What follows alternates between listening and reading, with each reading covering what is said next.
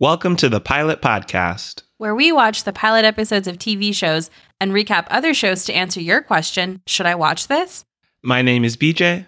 And my name is Me Too. And this week we're checking out the neo-noir thriller Perpetual Grace LTD on Epix. So stay tuned to the end to find out if BJ would make a good megachurch pastor. No, I would not. I would never. That's not my personality. I think if I were in it for the cash, as it seems Ben Kingsley's character might be, then I would be a better behind-the-scenes person. I'm a much better writer than I am public speaker. Gotcha. You would be operations, not the face of the church. I wouldn't want to explicitly be operations either because, I don't want to be in any CFO, COO office when it inevitably gets taken down. So you're just offshore investor benefiting from this operation. Who occasionally sends a script over to make sure that people are still engaged. Okay, so you're just like a mysterious board member. Ooh, I like that. Except we got to get rid of board. I don't like that word. Lots of connection there. Strings that the SEC and FEC could pull on. I'm not interested. So what's your title? I don't have one. So Beach, how did you feel about this episode? For our listeners, this was another listener recommended episode. Because we have a ton, we're going to do some of them a little bit shorter in our Try the Pilot format. So Beach, do you want to talk about our Try the Pilot format and hop into this show? Sure. So Try the Pilot is actually a format we used to do way back before we rebooted our podcast. And really, it's all about us highlighting a show that we think is worth your time. And we're not going to go as in-depth as we do with our normal episodes, but we really want to hit on those key points so you know why you should try the pilot episode. Dope. So let's get into it. Sure. So Perpetual Grace LTD, it's all about this character, James, played by Jimmy Simpson, and he is a grifter and used to be a firefighter. And he is now posing as a drug addict because he wants to get close to Pastor Byron Brown, played by Ben Kingsley, because he found out from the pastor's son that the pastor is actually a shady character and has been involved in some not so Christian approved set of activities. And how did you feel about this pilot episode? Would you say it's worth our listeners' time? I definitely think so. I would say Epix is one of those underrated cable channels. One of the cool things that stood out to me about this show from the get-go is the cinematography. So they do a lot with different lighting. Sometimes it goes to black and white. There were some cool scenes where it was like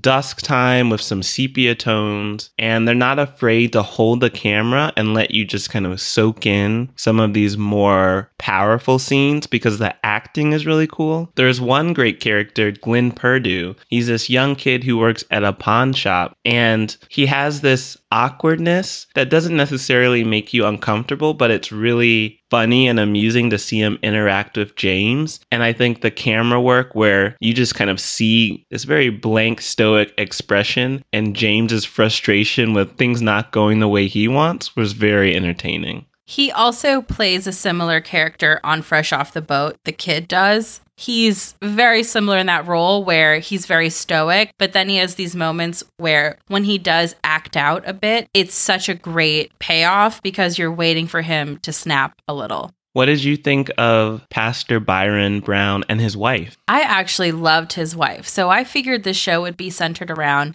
Ben Kingsley, and definitely to a large extent it is. But Jackie Weaver as Lillian, his wife, is fantastic. I saw some feedback online that said that she looked like a hot White Walker. I have to co-sign that. And she's playing this character really well, and I'm most excited to see where she goes with it. The other character that I am a little obsessed with is Luis Guzman's Hector. He plays a sheriff who ultimately helps one of the cons that's happening on the show. And Luis Guzman, maybe because he's been pigeonholed into some of these crime-centric roles, he's really good at tugging at your heartstrings while playing a character who's doing a bad thing. Yes. And you discover in the show that he's not the best husband and father he could be. He's clearly not the best sheriff he could be because he is helping a con happen. But on some level, you still feel for him. And I think that's something that he specifically is very good at doing. Yes, he was very relatable. It was both amusing and sad seeing him try to interact with his two sons. Yes. So I thought that was really heartening. What did you think of Pastor Byron and Lillian's approach to rehab for James? I thought it was interesting that they brought in some of the classic elements of rehab. So one thing you and I discussed when we were watching is that they immediately had James exercising and developing a different routine outside of using. So they believe that he is addicted to drugs, and they get him running, they get him stretching, they get him lifting heavy things. And a lot of rehabs actually employ this method of distracting you with a healthier routine from the routine that you've developed in your substance use issue. I also think that those scenes of Pastor Byron working out with James are so important to see that he's so much more than what we initially thought, because he's painted by his son as this pastor who takes people's money and cons them, but that still doesn't necessarily make him dangerous. Like, I don't think some of the mega church pastors of today necessarily scare me. The ones that have been known to steal a little money here and there from their congregations.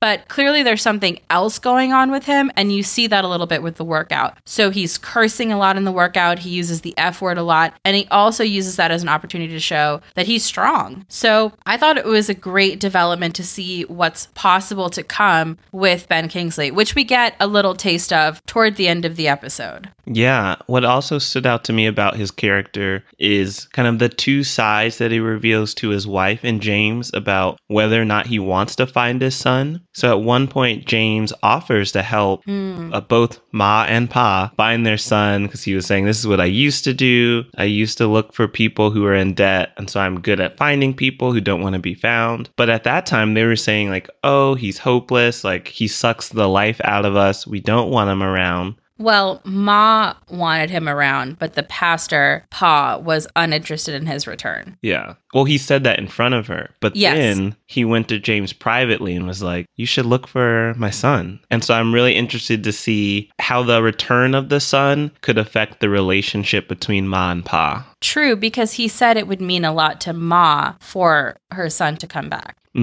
So I wonder how that affects their dynamic, to do that for her, to have this prodigal son return.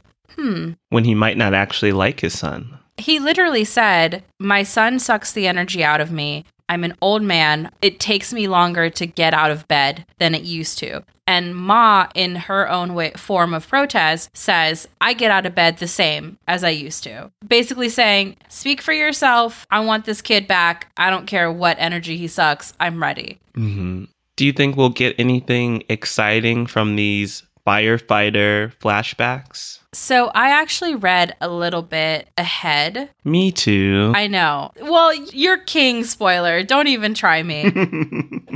So I read a little bit ahead because I was so curious about those scenes of him being a firefighter in a past life. And some interesting cons come up, I'll just say. Okay. From firefighting and even astronauts. There's a lot that's about to happen. Yeah, the opening title sequence really confused us when we first saw just an astronaut floating around in space. And to peek behind the curtain, usually before BJ and I review a show, I'll read either the Wikipedia article or a quick review just so that we make sure that we have names straight and everything. So I learned about those future cons because I accidentally read a 2-paragraph review of episode 5 or 6 instead of the pilot.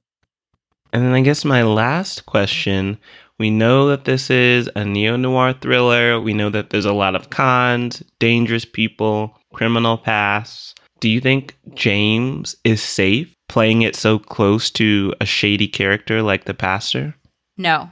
And that comes up immediately because I don't want to spoil anything for our listeners, but he thinks he's got the pastor won by the end of this episode, and it's clear he's far from it. There's many layers. Everyone is conning each other. It's all about seeing how many steps ahead is James and how many steps ahead of that is the pastor. We saw in the episode that James was reluctant to use violence, and we'll see later that the pastor isn't as reluctant. Ooh. There's also a question of strengths and tolerance for violence that could set the difference between them. That could make a big difference. Yeah, if I'm willing to spill someone's blood or not, that's a huge difference. versus gently tap them on the back of the head until they get knocked out. Me too. I want the novelization of the January 2019 classic fishing thriller noir, Serenity. Well, call me Anne Hathaway in a blonde wig because you're in luck. This episode is brought to you by Audible, where you can find classic noirs like The Maltese Falcon and The Postman Always Rings Twice. Nice. Just go to audibletrial.com/thepilotpod.